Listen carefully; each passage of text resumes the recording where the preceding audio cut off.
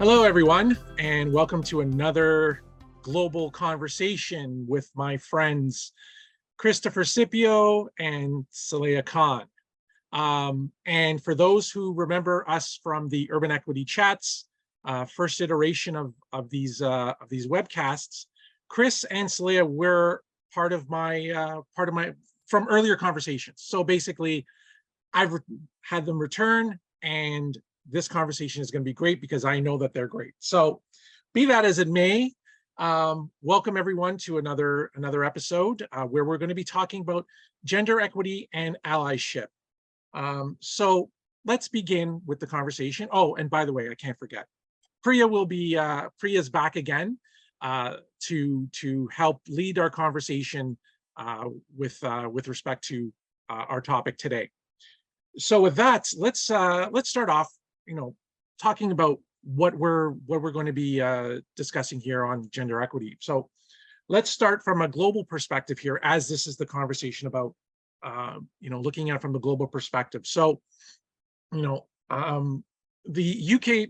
UK-based drinks Diageo is the second highest placed firm in a study of global gender equality, which rated France to be the best country overall for gender equality, with the UK not far behind. I mean, what does that say about Canada? Global progress on gender equality is happening, but is far too slow, and you know this for a matter of fact. It's easy to just get frustrated by the wasted opportunity this creates for everyone. Global progress on gender equality is happening, and including gender equity. But taking a 3-year overview, when the research and the data and trends in company practices, legislation, and investment shows that this progress is starting to build its own momentum. So gender equality and gender equity is coming. The problem with the prototypes of doing this type of work is that who tend to succeed in organizations are people who best fit that prototype of gender equity. You fit in, and that's a term that I can't stand in this world, you fitting in. But be that as it may, that's only my thoughts. You fit in by default. You walk in, it's easier for you to access networks, and it's easier to be sponsored, easier for people to see you as a leader, just simply because you match in mind what looks good when it comes to leadership. But the reverse is also true. So the more ways that you differ from this ideal standard, the more challenges you're going to experience trying to advance at work. So this is both true for men and women, but more so for women. The barriers are not just that women experience, but men also experience challenges to that. So how do we become allies as men in this work, in supporting the women in terms of leadership, in terms of opportunities within our workplaces and our organizations? So with that introduction, let's begin. First, I'd like to reintroduce our guests, Christopher Scipio and Saleha.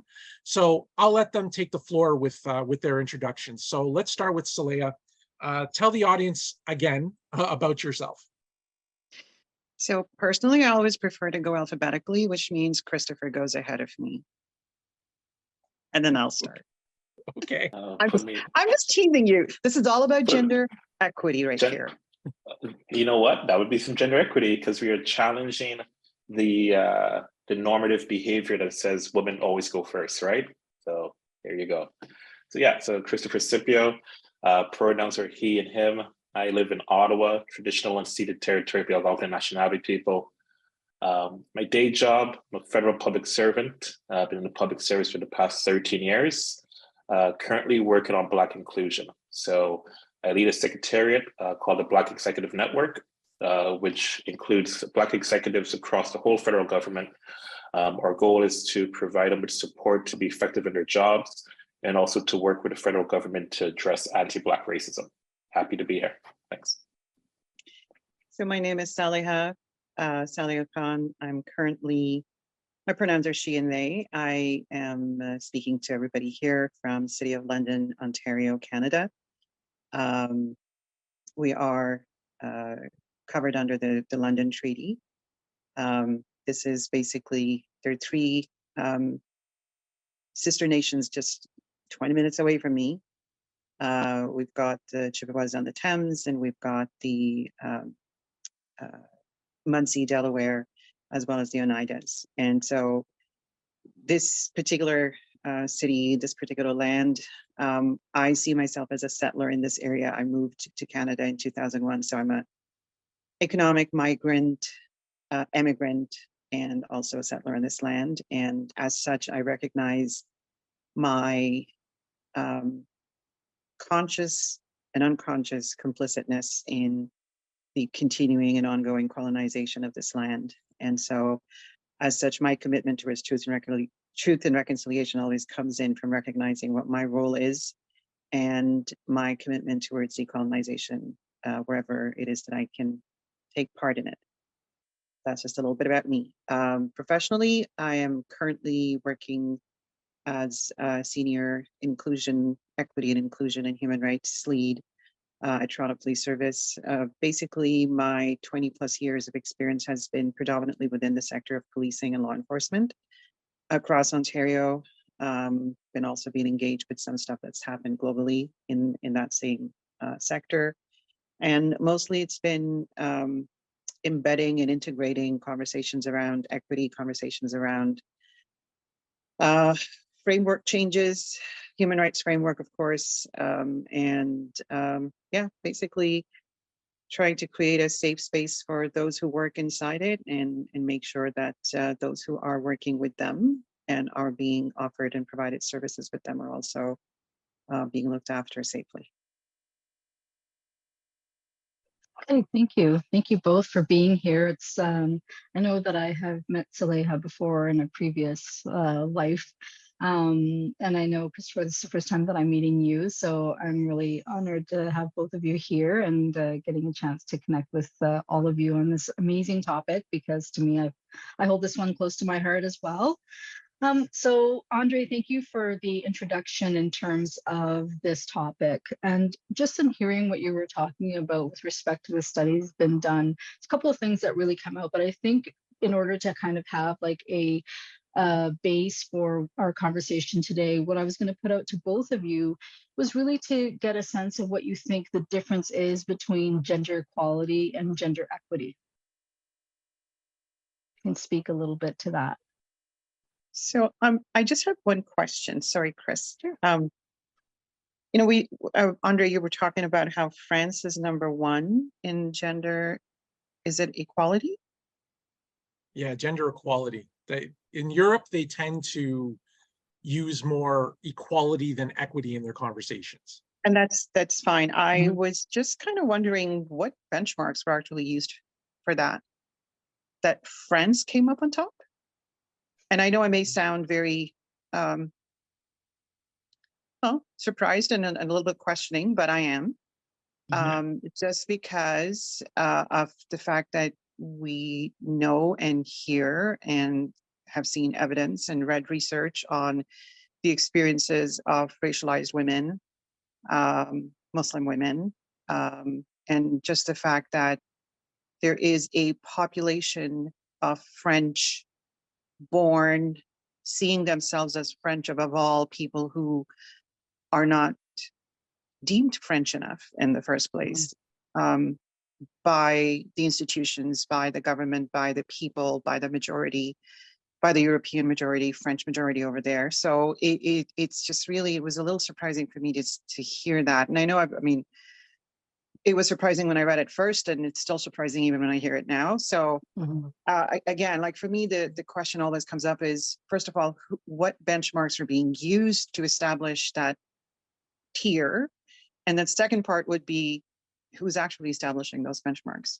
Because if we are able to answer those questions, or at least maybe kind of probe a little bit in there, we may start unraveling the issues around gender equity and gender equality, right from the very kind of the basis of where this conversation even is supposed to start.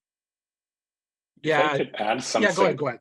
And I think Saleha's question helps answer the question about the difference between gender equity and gender equality. Because within the context of France, racialized women, Black women, women from North Africa who might speak French, were born there, as Saleha is saying, are not treated with equity. They experience racism, they experience gender discrimination, ableism, and so on. And it's oftentimes this idea of gender equality is because we are looking at the number of white, cisgendered, able-bodied white females, right, who benefit. Yep. We're not talking about white women who are disabled. We're not talking about white women who are trans and disabled and also Muslim, right? And those things matter. So I think the equality thing and the problem with equality is it's very much like, okay, we have this narrative, this dominant narrative, which is based on white men. So can you get a job? Yes. So now the workforce, what used to be 90% men, now it's 50-50, check, equality. But when those women come into work, they have to shrink who they are. They can't bring their whole selves to work.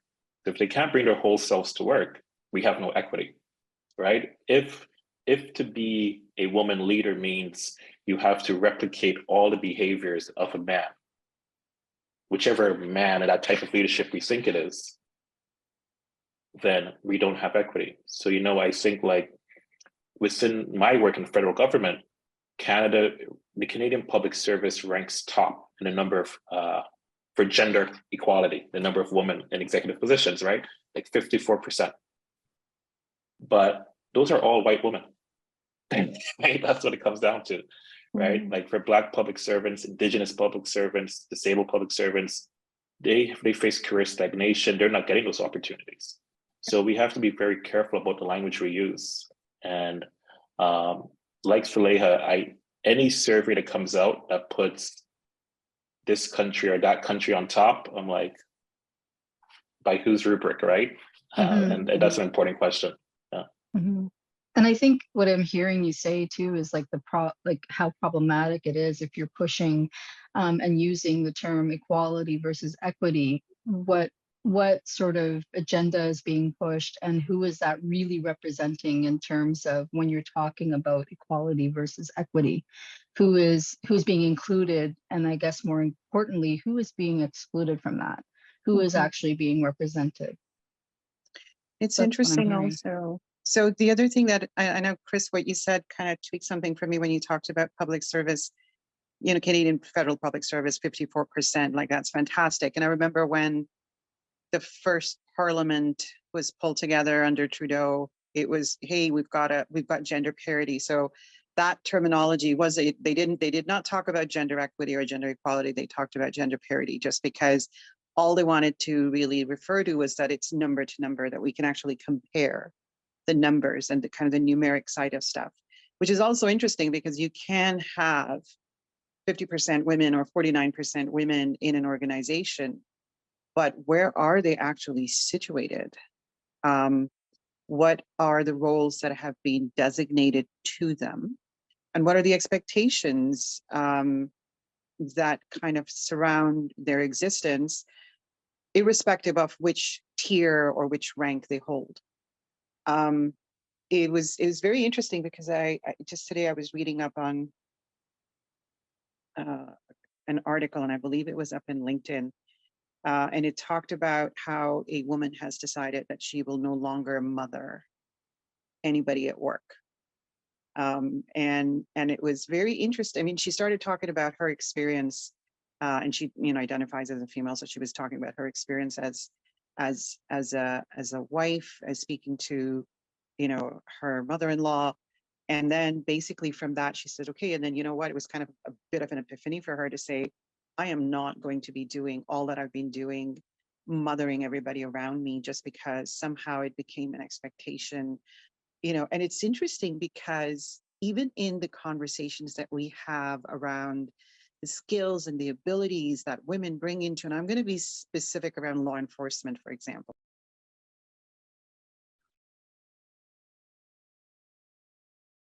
Sorry, I had a phone call. That they're sorry, I couldn't hear you. Yeah, you know, that the fact that they're nurturing, the fact that they are compassionate, the fact that they can communicate more effectively, they have a calming effect. And I'm sitting there going, you clearly have not talked to my kids, because the calming effect is definitely not coming out of that one. So yeah, it's just that kind of mother goosey experience of what we expect a woman to be and a mother to be, and then just that's it. I don't.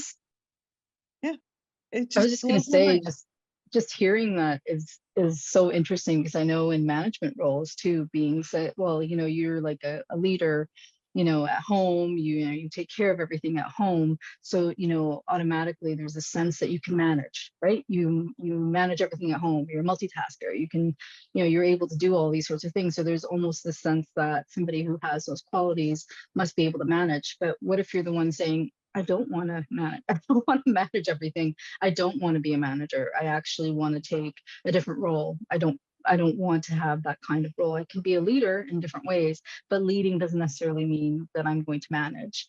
And maybe that sense of mothering might come from that, and that sort of putting those sorts of skill sets and kind of putting that kind of expectation on somebody in that kind of role really, you know, resonates for some women.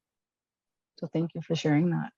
And let me add one more point before we move on to our conversation. You know, I think it's just the fact of how our organizations have been structured, right? We're focused on hierarchy. We're focused on, you know, executive presence. Who makes up executive presence? You know, we're all fixated on titles. And yeah, so these are things that we're trying to accomplish. Sorry, we have the, I'm gonna pause it.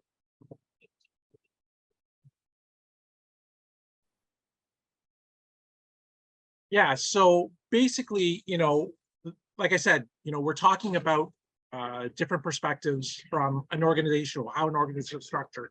It's mainly for white males, right? So now what's the point, you know, as we're talking about this, these are things that come to mind.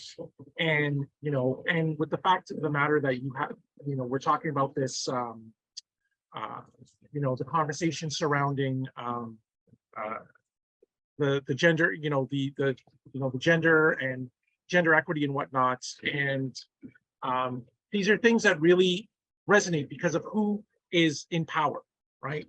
And we're so fixated on the titles that it doesn't allow for equity to occur within our organizations, at least in principle. So these are things that kind of come to mind as I've been listening to this conversation. So yeah, so with that, let's go to the next point here that I wanted to raise here as we're talking about this. You know, as I mentioned, you know, that it's mainly men who are dominating these conversations, and you know, in terms of later on, we'll talk about allyship. So what have you found with managers and organizations in addressing the cultural differences, especially when addressing gender equity from your experience? What have you found? I'll start with Chris. Yeah, sure. I'll take that one. You know, so it is a really good question. Like, you know, everybody says the right words, right? They want to see equity, they want to see inclusion, they want to be representative. But the idea about equity, it's about, you know, the rules that govern the system, the quote unquote organizational culture, the norms, right? So it's a case in point. Oftentimes organizations will say, you know what, we want to recruit more women. Blanket statement. They don't say what kind of women, they just want to recruit more women. And they're like, okay, well, we'll put an ad out. We'll just put it in, I don't know, a women's magazine, or we'll go to a women's association, or we'll put in the title, we want women in our office. They don't change the job description. So it uses language that's very masculine, right? Delivers on action plans, leads this, all this kind of gendered language. They'll have 10 to 12 qualifications to qualify. Data shows that most times for white women to apply for jobs, they need to have 90 to 100% of the qualifications. One could only imagine what it is if you're a brown, Black, or Indigenous racialized woman, right? So saying you want to attract women, but not changing the job description doesn't help. We shouldn't assume that all women are mothers. So they'll be like, oh, we give flexible hours if you're a parent. That's cool if you're a parent. What if you're not a parent? What if you're in a situation where the dad is the primary parent, not the mom? That's not attractive, right? So it's important to, I think, as organizations try to advance equity, that they actually have conversations with the women who work in their organization. Have those conversations to be like, what is working for you? What's not working? What exactly do you need? Because oftentimes it's a bunch of cisgendered, able-bodied white men sitting amongst themselves, having a conversation. And then in their mind, they just replace their persona with a woman's persona. And they think it's all the same. And then we don't change anything. So I think that's actually why we're not getting to where we're going. And too often the conversations are not going deep enough, which is like, what are the structural issues that we need to have?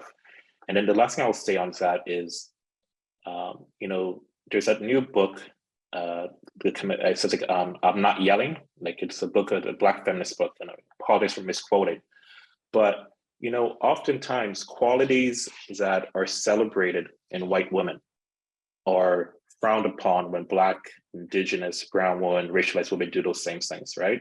That whole idea of, oh, it takes initiative, but if you're a racialized woman, she's hard to deal with. Oh, brings good ideas and is excitable and passionate. Oh, she's distracted and confused. The man does it. Oh, he's so passionate. Look at that leadership, right? Yeah. And all of those things are where the problems are happening.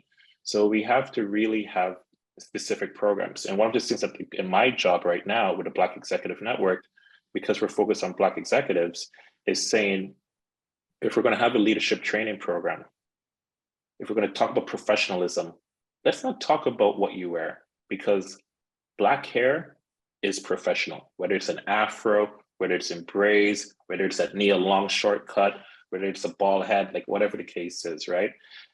If you're wearing dresses and business suits that are bright and colorful, those are business suits. That is professional. Nobody says you got to wear this plain outfit and these things that center whiteness, right? And so again, we talk about wanting equity and inclusion, but we don't do the work to make things equitable, right? It's not enough to hire people and then not change the rules, and then people leave. You're like, oh, I can't find women.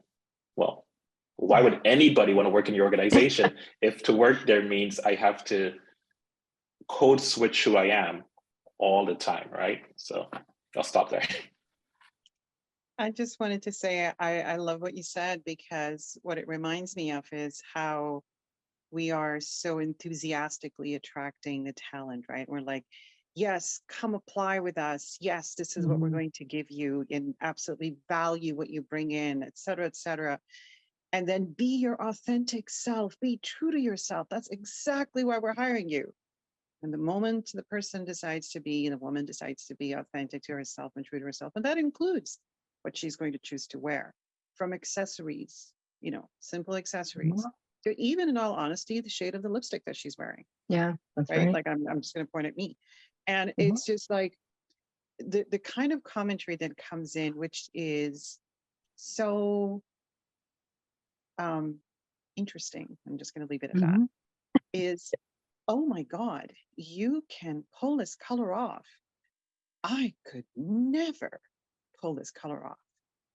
And so you're just kind of sitting there going, okay, was that a compliment? Was it a backhand? I mean, perfect example of a backhanded compliment. But at the same time, you just kind of wonder, oh, maybe I'm not doing something right.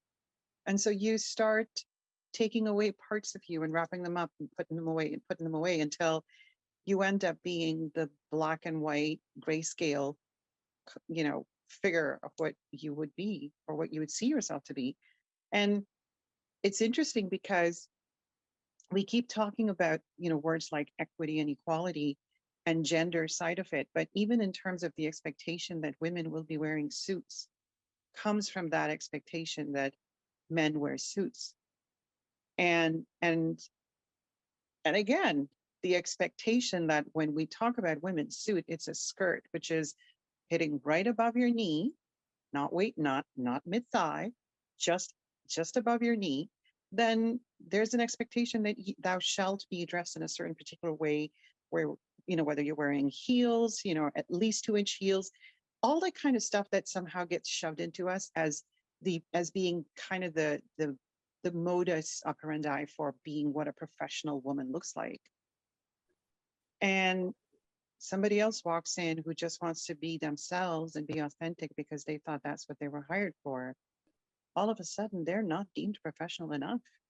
So it doesn't matter the degrees and the capacities and the capabilities and the skill set and the conversation and the ability to do the work that they were hired to do, double the effort. It's just because they don't fit the mold.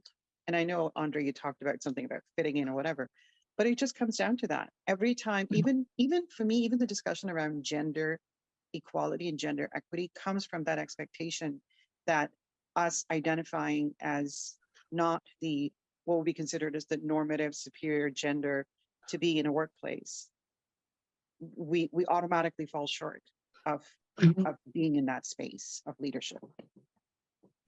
I was just going to quickly add, it's so powerful to hear Christopher and also with you, Saleha. I think you can probably relate in some ways, just doing the work that you've done in law enforcement and policing. But Christopher, when you're talking about, you know, what the expectations are of women and what might be expected of them in terms of when they're applying or all of that.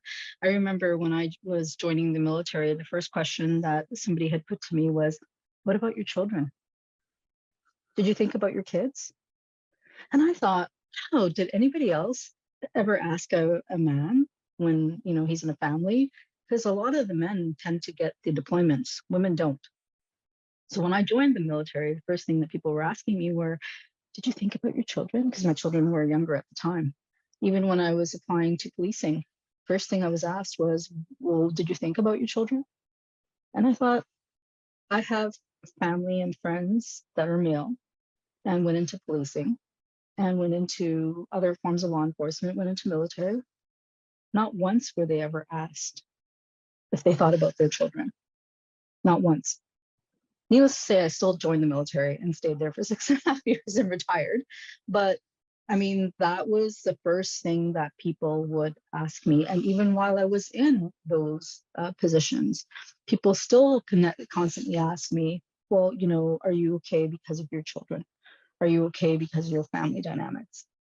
So I just found it really fascinating, and also asking me if I had family support, knowing that I'm from a South Asian family, and I come from that sort of situation where, yeah, no, nobody was happy with me joining the military or going into something that was non-traditional. So I find that really resonates, and I don't think that that has shifted and changed, despite the fact that, you know, a lot of these sorts of areas, particularly in like law enforcement or in public service and those sorts of, you know, especially in like law enforcement, maybe even in looking at military, those sorts of areas where there may be even male dominant are really pushing to have, you know, women, you know, racialized women and whatnot come into these fields.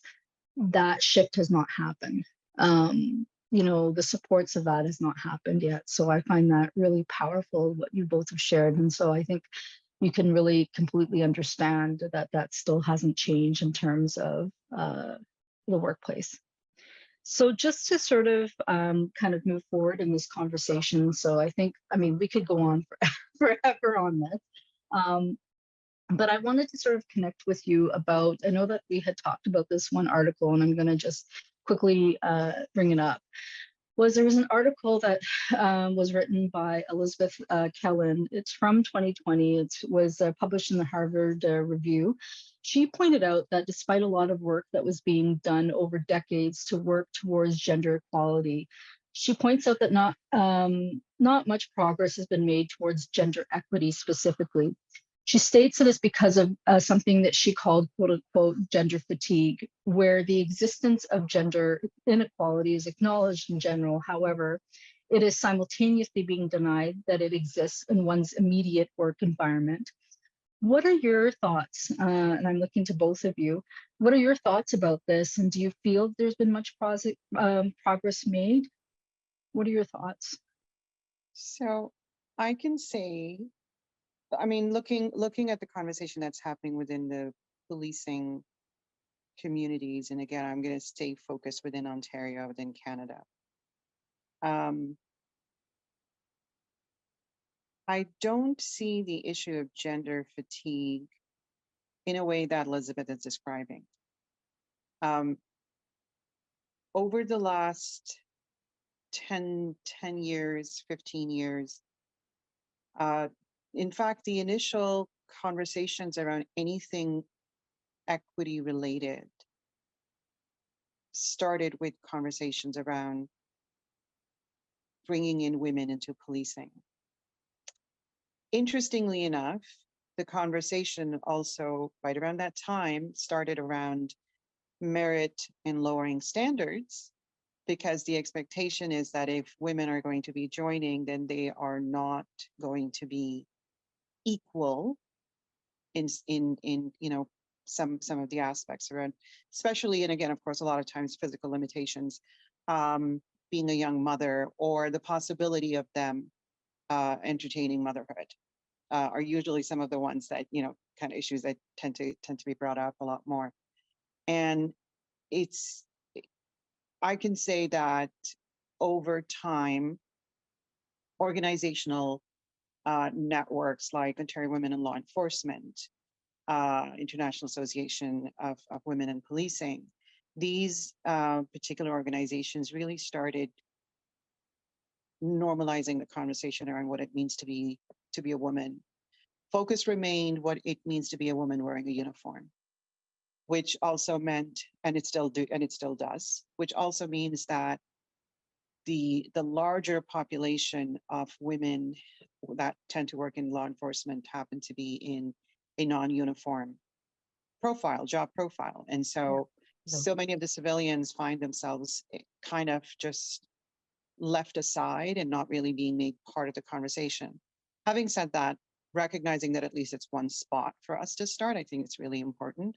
And absolutely the fact that within policing, and I'm just going to say this, there's definitely been a lot of conversation around what it means to be a woman in policing in Ontario and how things need to be done differently.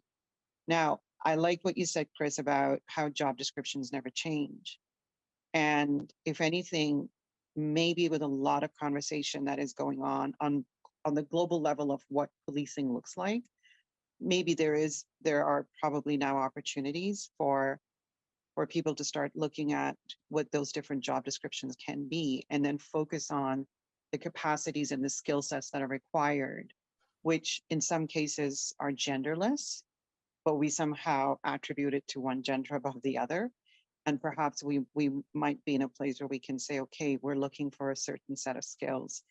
And it doesn't matter if you're a man or a woman or a gender, or a trans person, that you can actually have that capacity to do the job that you've been hired to do. But I know I'm kind of digressing over there, because when it really comes down to what the conversation is happening, I'm finding more and more work is happening. So a lot of the policing organizations right now, they're looking at and have established women in policing internal support networks. And so those conversations about what is my job, what is going to make my job easier, what is required, definitely issues around people when they, especially like women, do they take the maternity leave, or do they take time off, or the fact that as soon as a woman is pregnant and she's expecting, she's no longer allowed to carry a firearm. Like, those are some of the issues that probably really need to be dealt with, right? So those are issues that are now finally being talked about, because that's what the conversation around equity is actually going to lead to. Christopher, what are your thoughts about all of this? So it's always a matter of perspective, right? So for the four of us as racialized people, we never get to have fatigue. We live in this skin 24/7, right? No, Priya, you don't get to be like, today I'm just a member of the military. No, you are a brown woman in the military. Andre is a biracial man doing this work. Saleha is a brown woman doing this work in the police force. I'm a Black man doing this work, right? So this idea of fatigue, we're not the ones who are fatigued. It is those who the system is designed for. The white cisgendered man, the white woman, the model minority, those who have proximity to whiteness can not talk about gender inequity. Those who don't experience racism can be like, oh, why is Christopher here again to talk about Black issues? And I have many meetings where people say to me, oh, but that was in 2020. What about other groups? And I'm like, we're talking about workplace, we're talking about organizational culture, we're talking about belonging. Shouldn't everybody belong, right? We don't get to have fatigue. So I don't like these kind of conversations about like gender fatigue, racial fatigue, because privileged people can have fatigue. Those who don't have to constantly navigate being excluded can have fatigue, but the rest of us can't. Now, I do acknowledge that in certain contexts, the conversations need to be nuanced. So like when I lived in Grenada, it wasn't so much an issue of racism, but it's an issue of colorism and classism, right? Those are the things, right? It's not like it's, oh, you're rich, you're poor, we got problems. It's not because you're Black or you're a half Black or anything, it's colorism that comes those issues. So I guess you do have to nuance the conversation. So, if you're going to talk about gender issues, it's not just blanket gender issues. It's knowing that if you're having a conversation in a certain community context, just because certain issues are priorities in Canada, those may not be priorities if you're having this conversation in Southeast Asia, in North Africa, in Latin America, and so on. So perhaps in that way. But for the people who are always made to feel uncomfortable, who have to live with discomfort, fatigue is a luxury that we don't have. That's all I'm going to say. No, that's, and that's the thing. I was going to raise the issue of, diversity fatigue. That's the broader context of this discussion. And, Chris, you made excellent points in terms of how everything is nuanced. And something that came to mind just to add to this conversation is, because of this discomfort from the white cisgender male, now we're starting to see, especially in the US, we're starting to see the conversations about anti-transgender, anti-abortion, right? So that's a perfect example of why other people are becoming uncomfortable and why they're responding through policy and social issues, right? When it's wrong in terms of that. So does anyone want to add to that, or we can definitely move on? No, I think you're absolutely right. I agree with Chris right here. I'm just eternally exhausted and fatigued, so I don't even know what other fatigue I can throw onto myself. Yeah. Yeah. There is nothing, Exactly. there's nothing that's going to add on to it. Yeah. Exactly. We're trying to survive, right? Like our fatigue is a fatigue of survival, right? Survival fatigue. And for them, their fatigue is like, oh, another book club, oh, another town hall. And it's like, those town halls aren't even effective. So I don't know what you're tired about. Like, why are you tired about we're staying up for an hour? Like, oh, we have to dedicate 2 hours to take this course. It's like, I have to live every single day coming into this office being like, are you in the right room? Yeah. Oh, are you sure you're in the lead for this meeting? Yep. Oh, I wasn't expecting you, Christopher Scipio. I'm like, no, that's me. I am Christopher Scipio. Yes, it is me in the flesh, right? It's the way of being like, and these are the things, right? So it's an interesting conversation. It's yeah, just like me, one of the things that really bug me, about town halls or, having all these resources for people. It's like, what behaviors have changed at the end of the day, right? Mm-hmm. That's something that really bugs me, except for the fact of those who are being made uncomfortable. They're the ones who feel the fatigue of seeing that we want change, right? And change isn't happening where we're working in society and all of that. So, we're asking why we're having these conversations. Why are we still having this conversation? Haven't we come so far? And it's like, no, the reason why we're having this conversation is because we haven't put this to bed. Therefore, this is continually happening. And that's why we have to continue to talk about it. If you want this not to be the circular argument that it is, then maybe we need to stop this behavior. It's like, it's like I can't make it more clear than that. So I think, yeah, you feel the fatigue. You have no idea how, it feels for us to consistently and constantly have this circular argument over and over again, because otherwise we would not be existing. Like this would not be existing. We would not have global conversations and see Andre all this time, right, Andre? Not to say that, there's any problem with that, but just saying.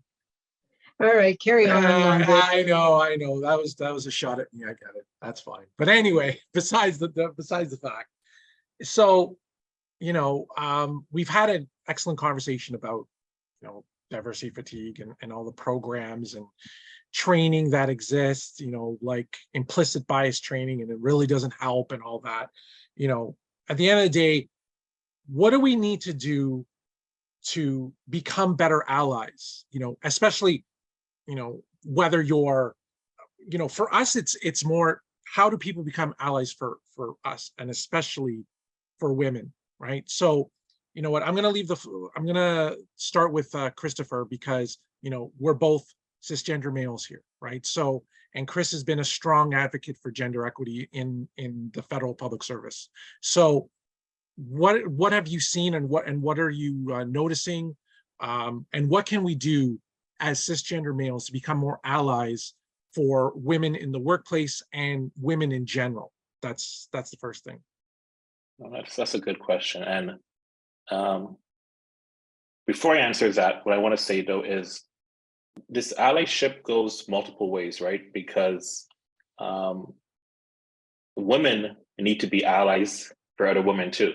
And we'll get, and I know Saleha and Priya would get to that about all the times that like a white woman stabbed them in the back, talking about gender rights, right? But forgot all about you. So, but for me, and I'll say this over and over, but allyship is a verb, right? It's an action, right? So my approach to this is for the women in the public service who I have an opportunity to mentor, to sponsor, it's really getting to know them and finding out from them, what do they need me to help them with? Because there was a time when I was like, oh, you know what? I'm going to speak up on this issue. I'm going to talk about it. And they're like, but I didn't ask you to, Chris. I could handle this issue on my own afterwards. Where what I need your help is over here.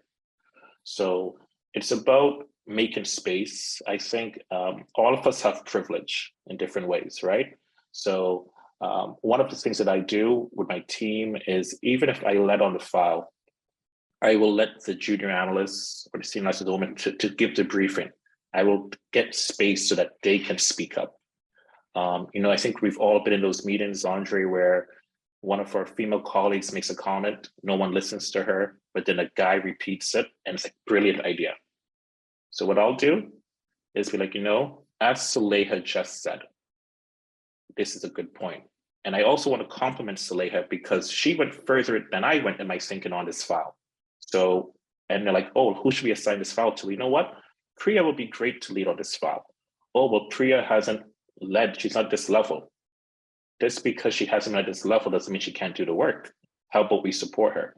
And what I'll do is I'll make sure that if I task you with something, I'm giving you all the supports behind the scene, right? Because people talk about like sponsorship and support, and it's not just like, I'm going to say your name one time, but I have to be there with you, kind of like giving you some protection, lending some of my social capital so that you're set up to succeed.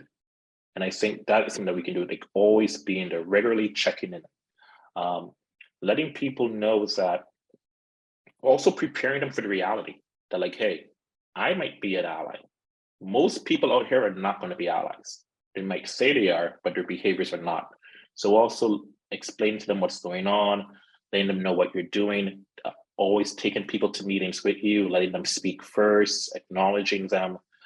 Those are some of the things, but also taking a step back when you're told to. So it's really about amplifying what they are saying. We do allyship with a group. We don't do allyship for a group. We do it with them. And the validation comes from that group. Saleha, I'll turn to you. Thank you for saying that, because I kind of just written one liner in front of me was stick your neck out for the person that you're supposed to be sponsoring.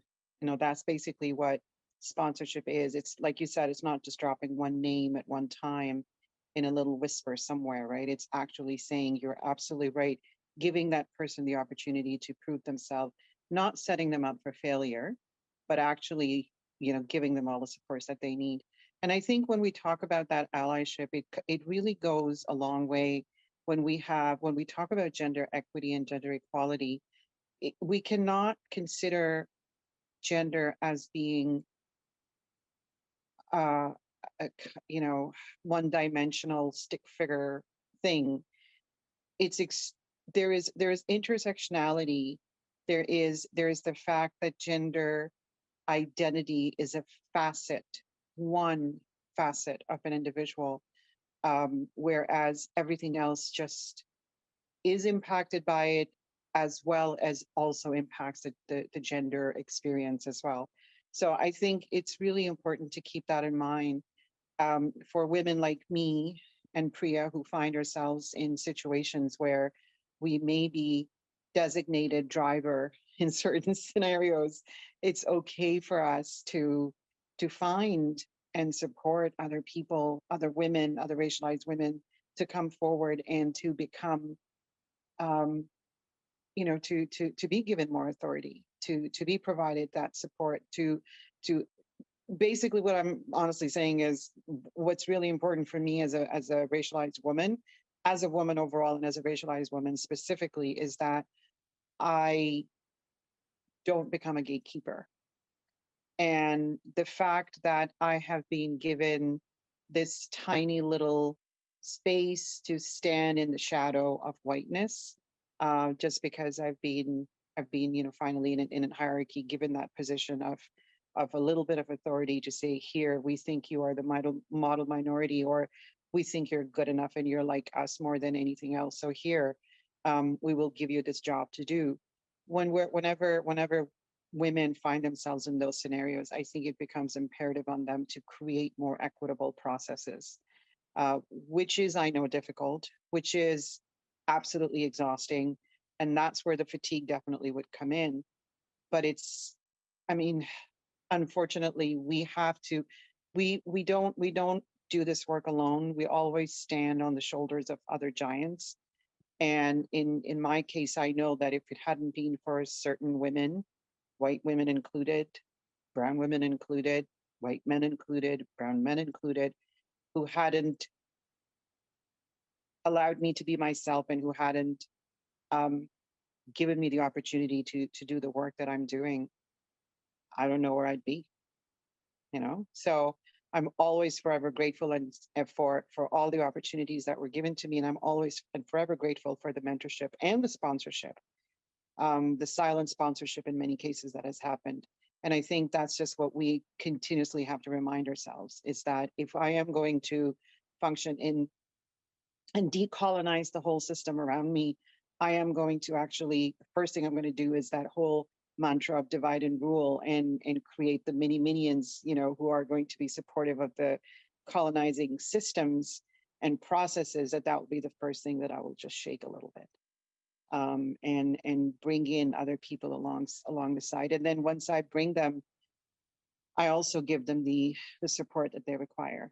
Just like Chris said, don't just say, here, so and so, I'm going to give you this thing.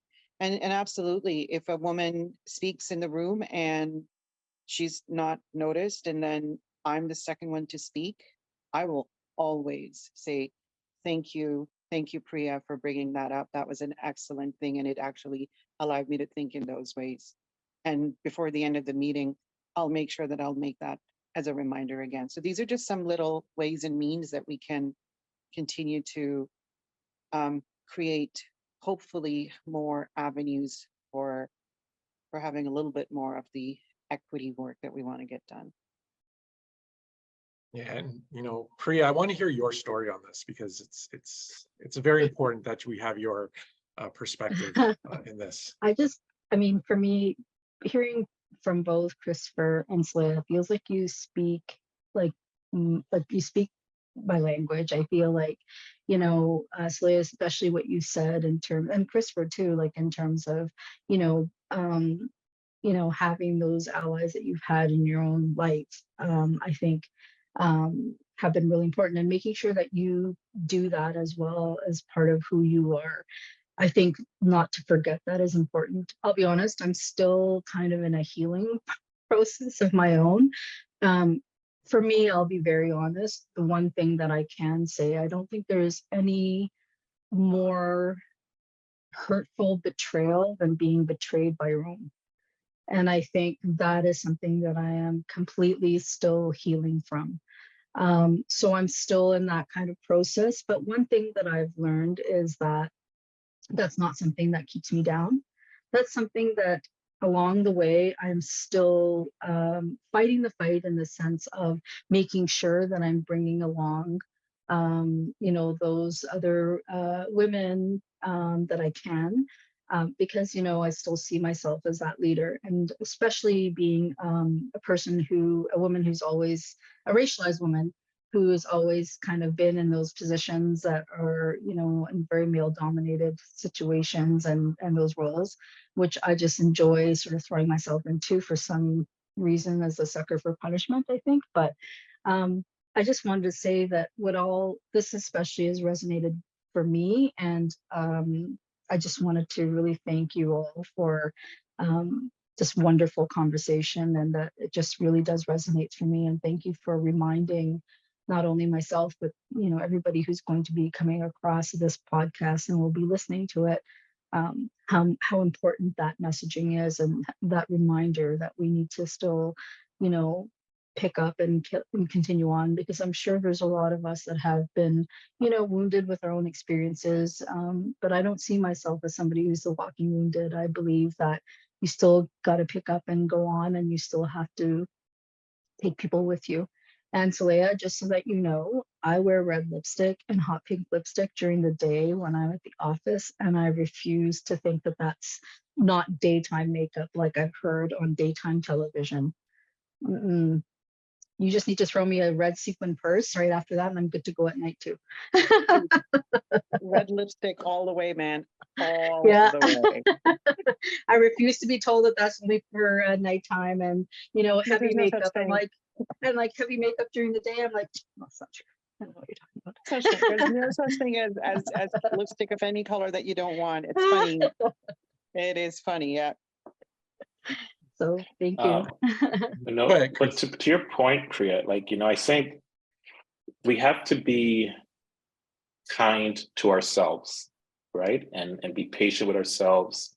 Mental health doing this work is huge, right? Like we're being exposed to violence all the time, right? We're trying to solve a problem in institutions that don't want us there. They say they want us there, but their behavior show that they don't. And we are given this responsibility. And I know, like, for example, Saleha's job, huge responsibilities to transform an organization. Not all the resources, not the time, not the money, but she has to deliver on it. And when racialized people see her, they're like, hey, you're not doing it enough. I'm still struggling. And she's like, I am doing the best I can, because guess what? I am experiencing racism when I'm in those meetings as the only brown person at the table. And I'm experiencing racism from you because you're mad at me for not working hard enough. And it goes both ways, right? But also, hurt people. And a lot of us who have been marginalized internalize it. People talk about, not all skin folk are kinfolk, because there are women who will turn their backs on you. There are Black men who will turn their backs on me, right? Because they think that they'll have more proximity to whiteness if they sell us out. But then what happens is they're only useful for a time, and then they suffer, and then they come back to us and they're like, hey, I'm like, nah, because you weren't there for me. Remember that time when you so no, I'm not there for you because you decided to sell us out. Yeah. But all jokes aside, I think that happens a lot. And it happens within the gender space too, because all this talk about equity and inclusion, if it's just about the number of people we hire, the number of town halls we have, and we don't address culture, then that woman leader is practicing male leadership with a feminine face, right? But there's nothing about her leadership that is actually gender inclusive. And there's Black leaders in government who do nothing that is anti-racist. They literally reinforce the same stuff. Yeah. And always like, well, look, we have a Black leader. And I'm like, well, I kind of wish you had a white leader then, because this Black person ain't no better. So what are we doing, right? You know, so I think part of this conversation, as we give advice to people, as we lead these workshops, is to say, drill deep. Like, it's not about 100 different initiatives. It's about 2 initiatives that we're going to do really well, really long-term. We're going to look at the system, how everything's interconnected, so that we change the culture, so that when you do come into the office and you wear your pink lipstick, they focus on the quality of your briefing note and your presentation, and not your lipstick. Because you said you're in the military, and I know, like, we all have these jobs, but you ever notice some of those people who have like the body airings where they like have these big holes in their hair, and they got and they have neck tattoos. Nobody says they're not professional. Nope. But should I grow out my hair, twist it up? Yeah. Should you wear pink Yes. lipstick? Oh, like, but this person's tattoo right here on their neck is fine. Yeah. And I have And no you see problem that in with law tattoo. enforcement all the time. You see it in law enforcement, right? Yeah. And I love tattoos. I have no problem with it. But my issue is, why is it that if they do it, it's okay, but when the rest of us do it, it's unprofessional, right? And that is because no matter how many regulations they change about, oh, you can wear your hair, you can do this, it's still being written from, we'll tolerate Christopher, we'll tolerate Priya. We don't want Christopher and Priya hair, because if they did want us hair, we wouldn't need a sub bullet point in the policy. It would just be read in such a way that they know your pink lipstick is professional, but they got to put, and you could also wear pink, right? Because those are the things that we don't talk a lot about. And I think this is why we're not making the progress that we should have made by now, because we've been talking about this from time, as the people would say. It's been a minute since we've been doing this. Yeah. And, and in this conversation, as we close it off, also, what about the transgender community, right? They're just as hurt, and they're just as, affected by all of this. And, as you, not to dismiss the whole conversation, but, what you said, Christopher, really resonated with me, especially given the fact that number one, we are in Mental Health Awareness Month, right? As we're recording this episode. And, mental health is not only a race issue, it's a gender issue, it's a class issue, right? And these are things that they all intertwine with the work that we do and what we are doing now. And we are all affected by it one way or another, and other people are weaponizing this against us, right? So these are things that we need to be aware of, we need to be vigilant against, and et cetera. So these are, this is what this is what I notice in the work that we're doing all together. And I know that, Christopher, you've been a strong advocate for gender equity, in the time that I've known you, not only fighting against anti-Black racism in the public service, but also gender equity. And, I commend you for all the work that you've done, and it hasn't been, it's been noticed, right? Whether it's on LinkedIn, whether it's on any social media or whatnot. So these are things that I've seen. And of course, Saleha, as long as I've known you, you're just as strong as an advocate too. And hearing your past stories, personally and professionally, these are things that I've noticed. And of course, without saying, with Priya as well, I've heard her stories as well. And this is an important conversation to have, given the environment that we're in. And I believe that in order for us to advance equity in our workplaces, advance equity in our society, we cannot exhaust these conversations until something is done. And I thank you very much for speaking up in your situations and speaking up in terms of your experiences and how we move forward as a society, both as cisgender males, cisgender females, brown, black, myself, biracial male. So with that, I am going to close the Can I conversation. say one more thing? No, yeah, Can I say go. Thank you, thank you. Go ahead. Because May, I guess it was on Monday, so May, I don't know the dates anymore. May 17th was International Day Against Homophobia, Transphobia, and That's right. Biphobia as well, Yes. right? Yes. And so the network that I lead, the Black Executive Network, we did release a message on LinkedIn for that. And one of the things for that message that was important to us in terms of equity was acknowledging the diversity within the 2S LGBTQIA plus community and acknowledging how oftentimes there's a centering of whiteness and ableism that further marginalizes some groups. And if we go back to equity work properly, intersectional analysis, Dr. Kimberly Crenshaw, lesbian Black woman. James Baldwin, gay Black man. Audre Lorde. As I have her book right here, it says Black lesbian mother warrior poet, right? Marsha P. Johnstone, Stonewall.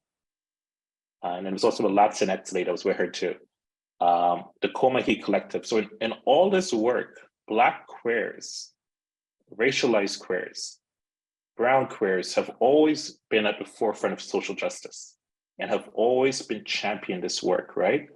And it is those of us who actually are cisgender who I think forget about this work. So we cannot do this work without making sure that, because trans lives matter, right? I cannot say Black lives matter and not acknowledge that Black trans women are at some of the highest risk of violence, not just from outside the community, but also from within the Black community, because we also have our own phobias, right? So we have to acknowledge these things. It's very important to acknowledge that. But in doing this work, I always go back to Audre Lorde in that there is no hierarchy of oppression, right? You know, so she says, you know, within the lesbian community, I am Black. And within the Black community, I am a lesbian. Any attack against Black people is a lesbian and gay issue because I and 1,000 of other Black women are part of the lesbian community. Any attack against lesbians and gays is a Black issue because thousands of lesbian and gay men are Black. There's no hierarchy of oppression.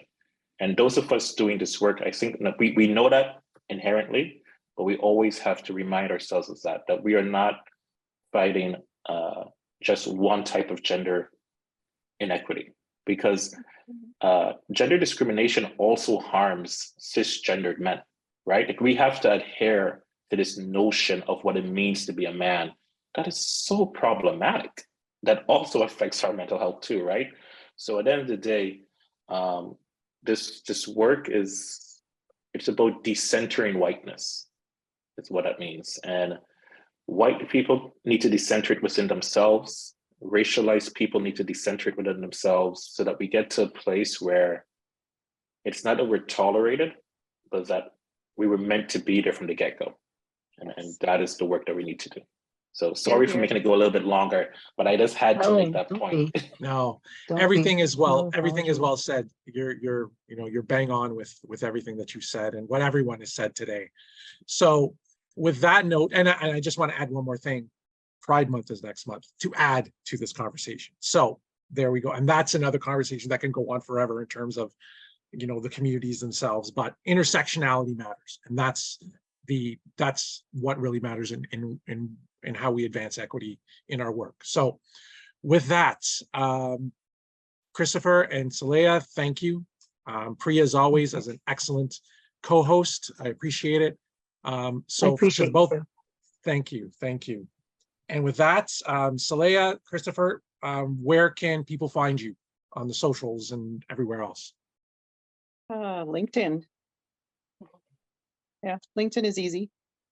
Okay. Yeah. I am also on LinkedIn. You could also get me on Twitter at Scipio CK. And I'm also doing a little bit of blogging. So if you go to medium.com and you search at Scipio CK, you'll also find my blogs there too. And don't forget your Ben Ren stuff. Hey, Oh my God, that's small. How could you you asked forget about me, not about my boss, my job. But yes, so the Black Executive Network, it is only, you have to be a federal public servant to belong. yeah. But we have a newsletter. We also have a LinkedIn page, the Black Executive Network. On the LinkedIn page, we do share our newsletter. We share resources. You know, one of the things we really want to do is increase Black representation in the public service. And you will see in the coming weeks some intentional efforts to recruit from outside the federal government to bring people in. So I'm not trying to take from OPS, you know, Ontario, where some of you are, but the feds are okay too. We're not that bad. We could be better, but we're getting there. I mean, think municipal networks as well. Exactly. Okay, municipal too. All right, that's something. Exactly. We'll do. All right. Priya, any last words before we sign off for today? No, I'm just grateful to be part of the conversation. It was a wonderful, wonderful podcast. Like all of them are. All right. Well, thanks everyone for being a guest on this great conversation. And I bid you adieu until next time. Have a great long weekend for those who are Canadian. So that's it. Thank you. Take care. Bye-bye. Bye. Take care, everyone. Bye-bye.